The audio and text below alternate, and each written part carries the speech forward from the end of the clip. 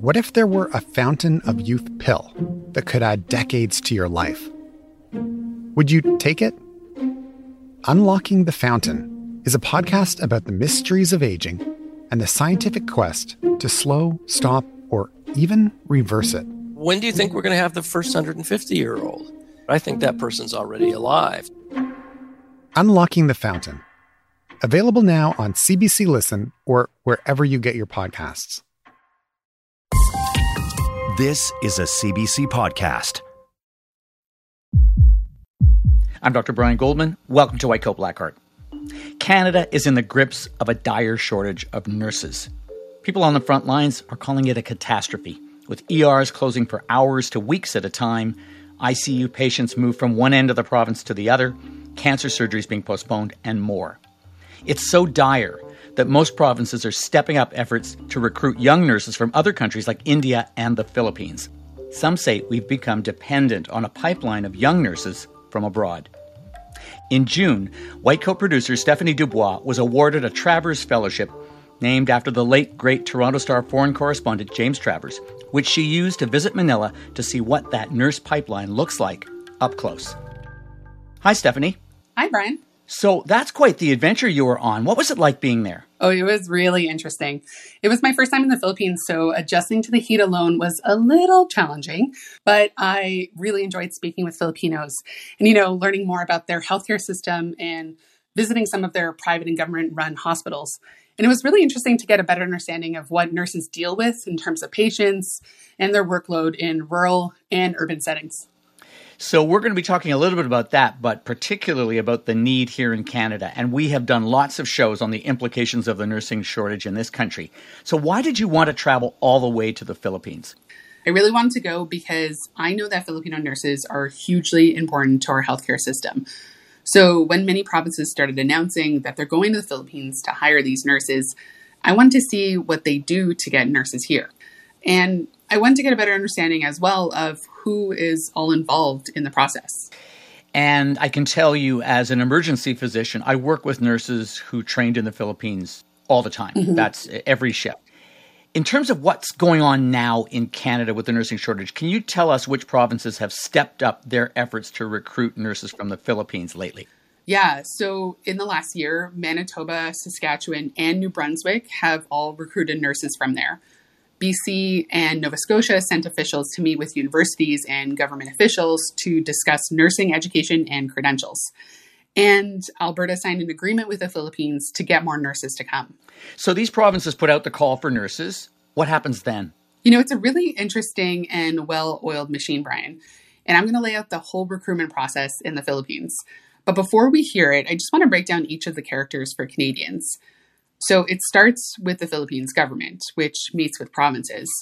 And of course, we'll hear from nurses, their personal stories, and why they want to go abroad. And recruiters are really important in all of this. So we'll hear about how they find those nurses and how they recruit them. And to top it all off, we'll hear about universities and their role in all of this. So let me see if I've got it straight. The provinces are in competition with one another, and Canada is in competition with other Western nations. Have I got it right? Yeah, definitely. We're basically competing against the world for these Filipino nurses right now. And this whole process is full of surprises, Brian. I can't wait for folks to hear it. Yeah, I love surprises, and I gather there may be some doozies here. So let's listen to part one of your documentary, The Recruitment Pipeline. I'm here at the Department of Migrant Workers. It's a massive building, smack dab in the middle of Metro Manila. I'm here to meet with the department's undersecretary in her office. And one of the first things I notice is the stack of file folders on her desk, specifically the one with stickers of BC's and Canada's flags. When is British Columbia coming to visit? Like later this year? Today. They're coming today? Yes, today. Really? Yes. Oh, wow.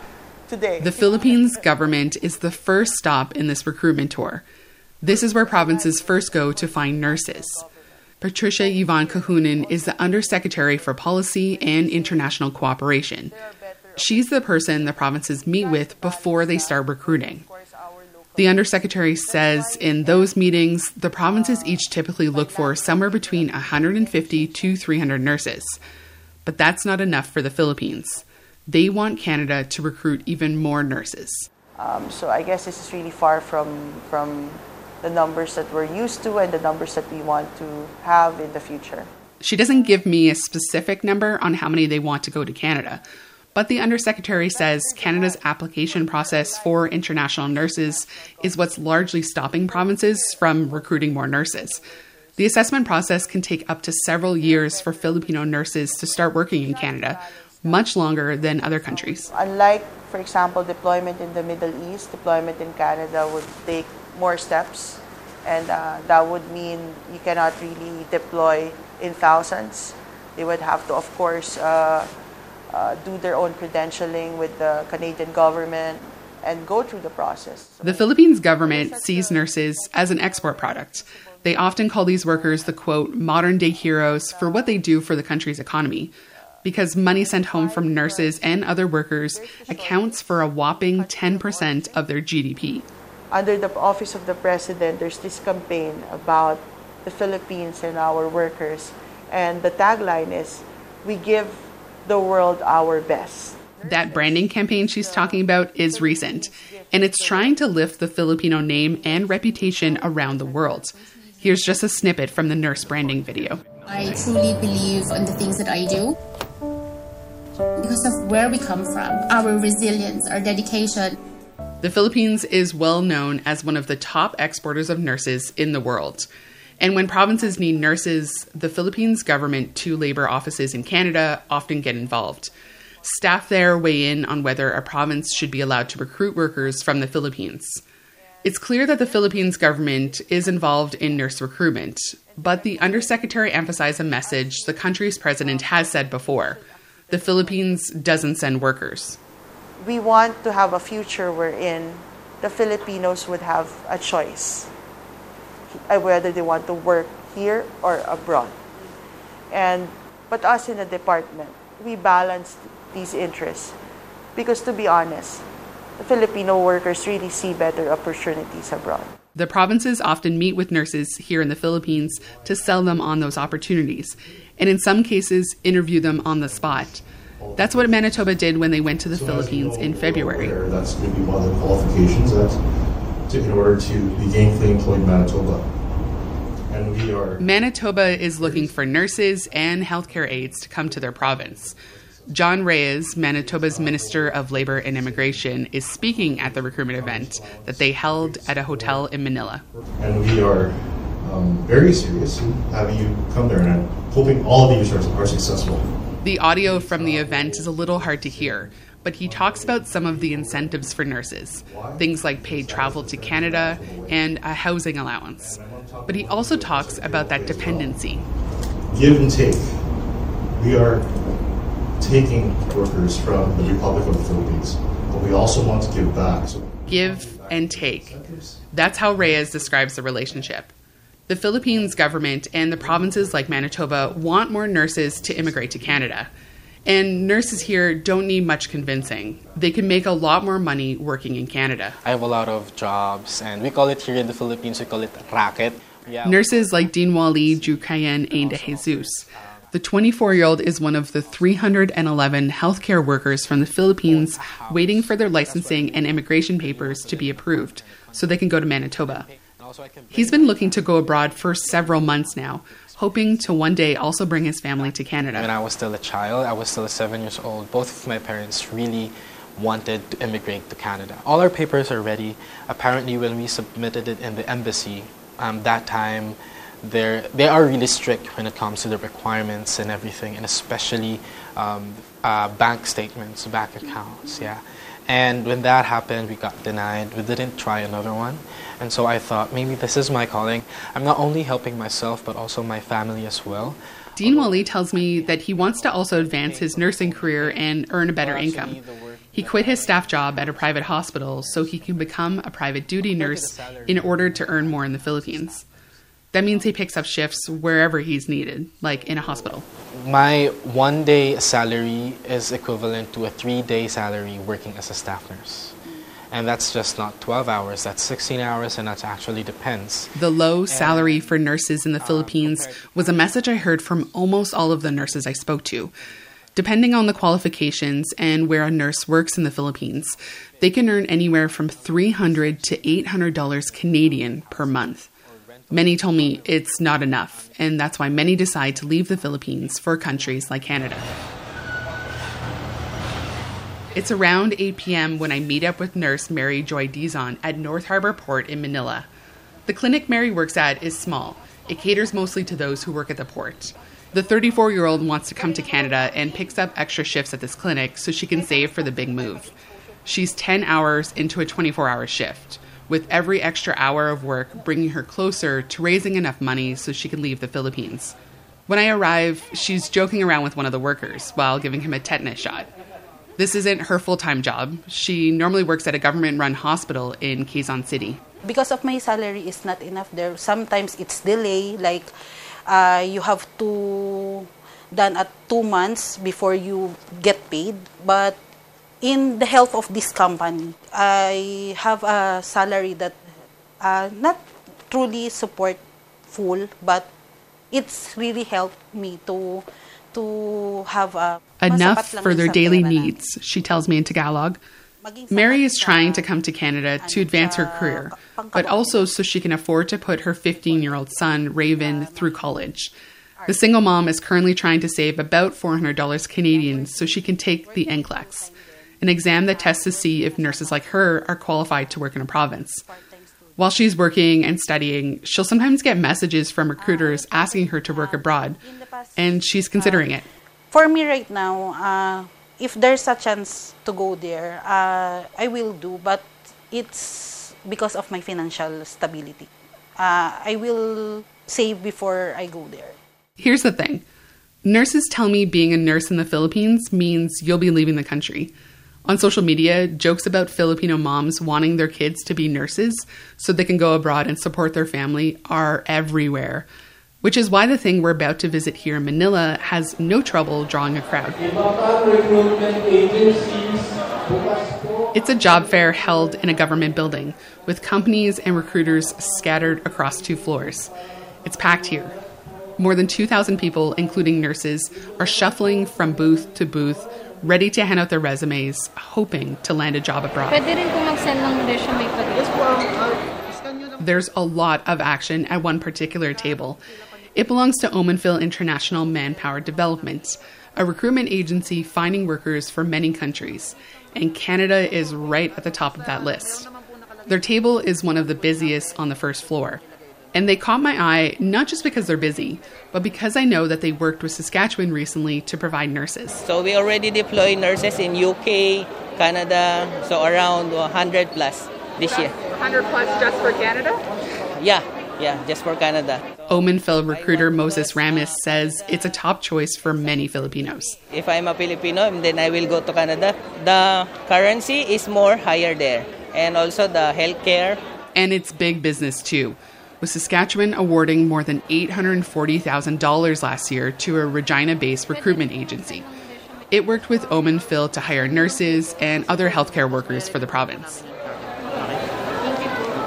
Job fairs like these are how many recruiters find nurses. I travel across Manila to visit the offices of one of the hundreds of recruiters here. This is at Andrews Manpower Consulting, a recruitment agency that worked with Manitoba this year to hire healthcare staff. There are at least 4 teams handling the recruitment department. We have 3 teams handling the medical accounts or our UK nursing requirements and other destination countries. Over here is Jing, our...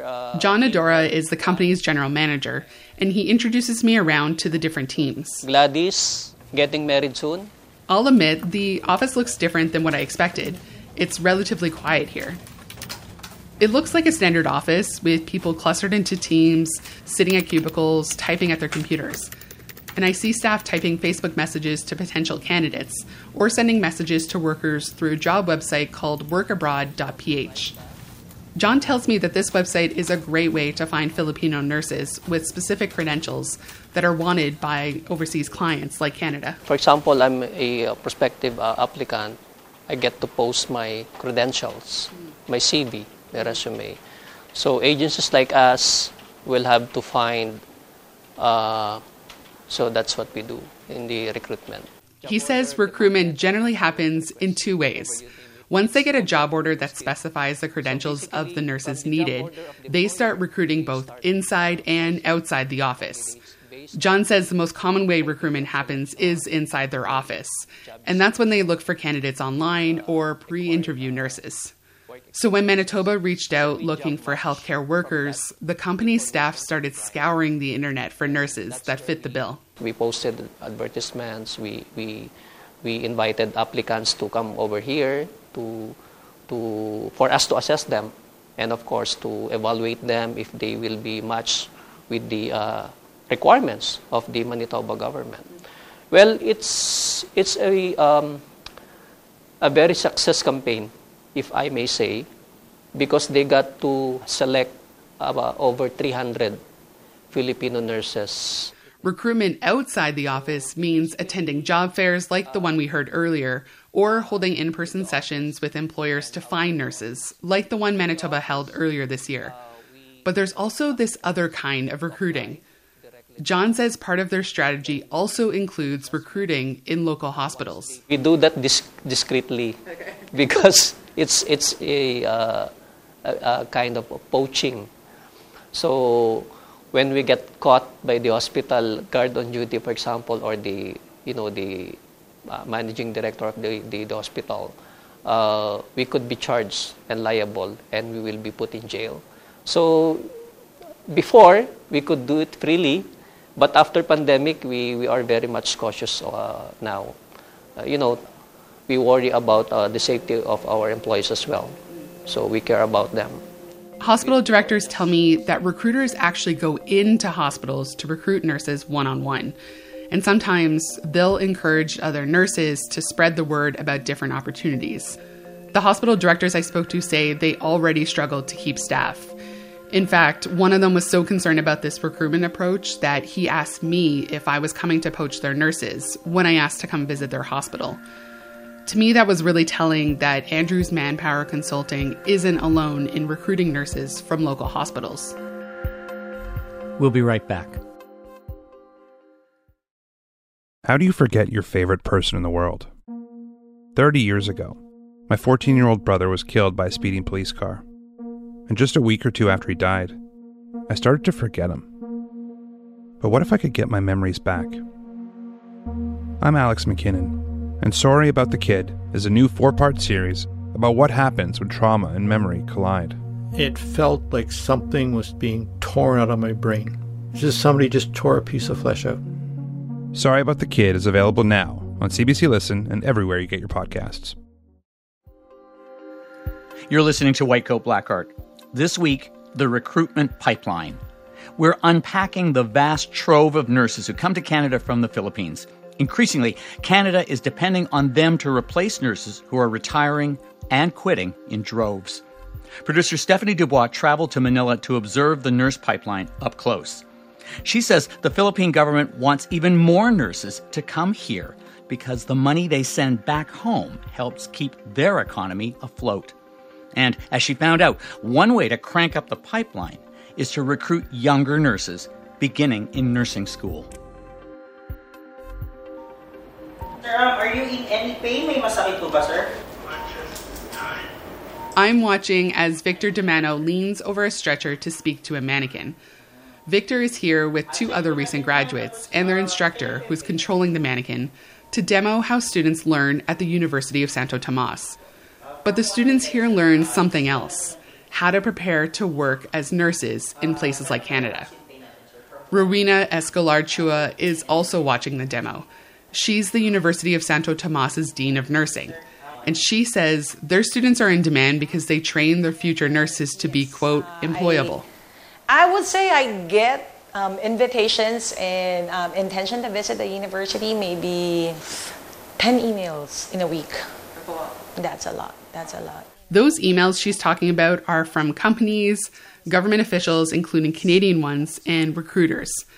One of the reasons why countries love the Philippines so much is because many of their nursing programs are set up similarly to programs in the US, making it easier for these nurses to start working in Western hospitals. But the university doesn't just let anyone in, and Rowena says she has to do a lot of screening to make sure an institution or recruiter is legit, because illegal recruitment is always a concern.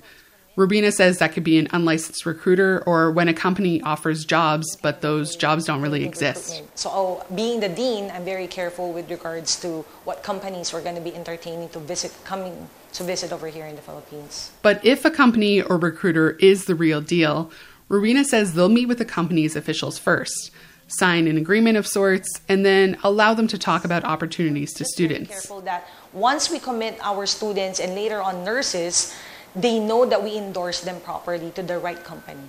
Canadian officials have toured the campus before. Most recently, Nova Scotia officials and reps from Dalhousie University, with BC also requesting a meeting back in June. The demand to recruit nursing students is high, but Rowena says they encourage their nursing students to get some experience for 1 to 2 years in the Philippines before leaving. That's so they can be better prepared for what they'll face abroad. We want them to be prepared by the time they go outside, because it also reflects the education that they have here in the Philippines as well. If they make a mistake in the other country, what's going to happen? It's going to be bouncing back to the school anyway. It's going to bounce back to the Philippines anyway, right? So I think having that experience makes you more grounded. She knows that many of the nurses will eventually leave and doesn't fault them for wanting to go. Rowena says the university's research shows that conservatively, about 70% of their nursing graduates leave to work abroad after about 2 to 3 years of working in the Philippines. So what is it that you think that's the best part about the campus? This being the mature trees and older buildings that separate the university from bustling Manila streets. I wanted to hear from a student what they think about the university allowing recruiters and hospitals in to talk about working abroad. So I met up with Charles Hezeque Aportante outside on the sprawling university campus. He's a fourth-year nursing student and outgoing president of the UST College of Nursing Student Council. He says from year one, they're told about the opportunities abroad. Honestly, it was shocking to hear that they're being much more realistic. They're not saying that you should keep on staying in the Philippines because we love our nation. We do, but in a realistic standpoint, as an individual that also wants to earn, that also wants to have a better experience in the hospital, they of course recommend the abroad. Some of the instructors who teach nursing students here have worked abroad. They too tell students about job opportunities. Some even came from the US that just went here to teach, which is why endorsements of like, hey, the healthcare is really good in the Western countries, which is why you should aim for that, for your opportunity abroad, and you should also, of course, plan for it. Here's how Charles put it to me. It's not a matter of if nurses go abroad, it's a matter of when. And there is a whole system ready for and encouraging nurses to leave, from the Philippines government to the Canadian provinces to recruiters. As Nurse Dean Wally explains it, Filipino nurses are seen as a benefit. I also believe that this is what Filipinos are made for. Filipinos are known for their hospitable and quality service that they give, not just as nurses, but also as workers, as immigrants, and also as citizens of their country. So we are also an asset. We are not a liability, we're an asset. There's no doubt that Filipino nurses are an asset to Canada's healthcare system and have been for several decades now.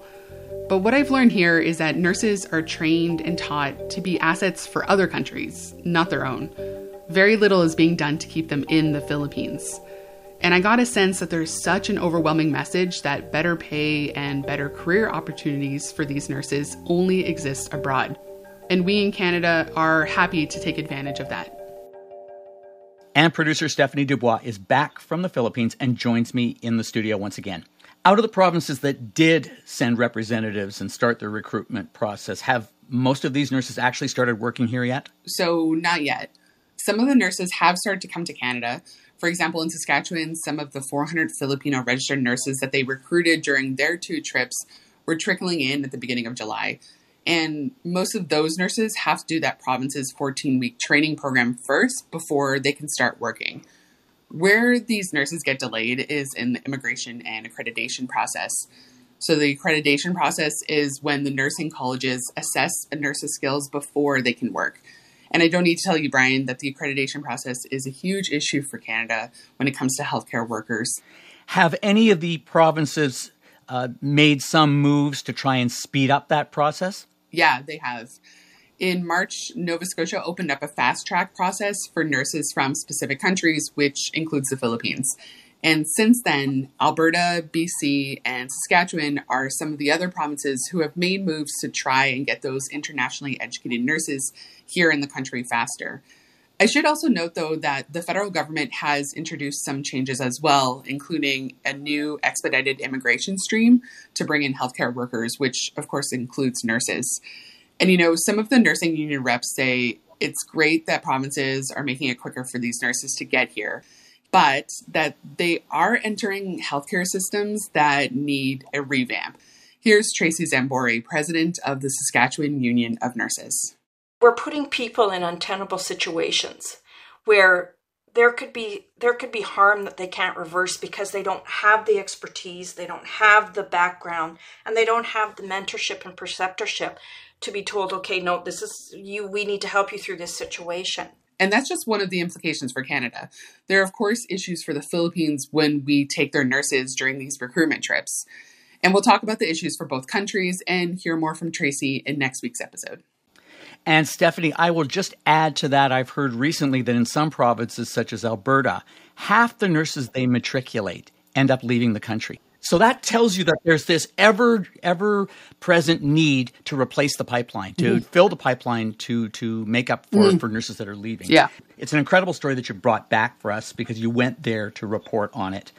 Kudos to you for doing it. Thank you. I'm really looking forward to part 2 next week. Thanks so much, Brian. I appreciate it. Tune in next week when we will examine the implications of the migration of nurses to Canada and what's happening in the Philippines. That's our show this week. If you'd like to comment, our email address is whitecoat@cbc.ca. We'd especially like to hear from nurses who have come to Canada from the Philippines. White Coat Black Art was produced this week by Stephanie Dubois with help from Amina Zafar. Stephanie's trip to the Philippines was supported by the 2023 R. James Travers Foreign Corresponding Fellowship through Carleton University. Our digital producer is Ruby Buiza, and our senior producer is Colleen Ross. Special thanks this week to Gil Ramos, Jason Pajarillo, and Rodney Ramos. That's medicine from my side of the gurney. I'm Brian Goldman. See you next week.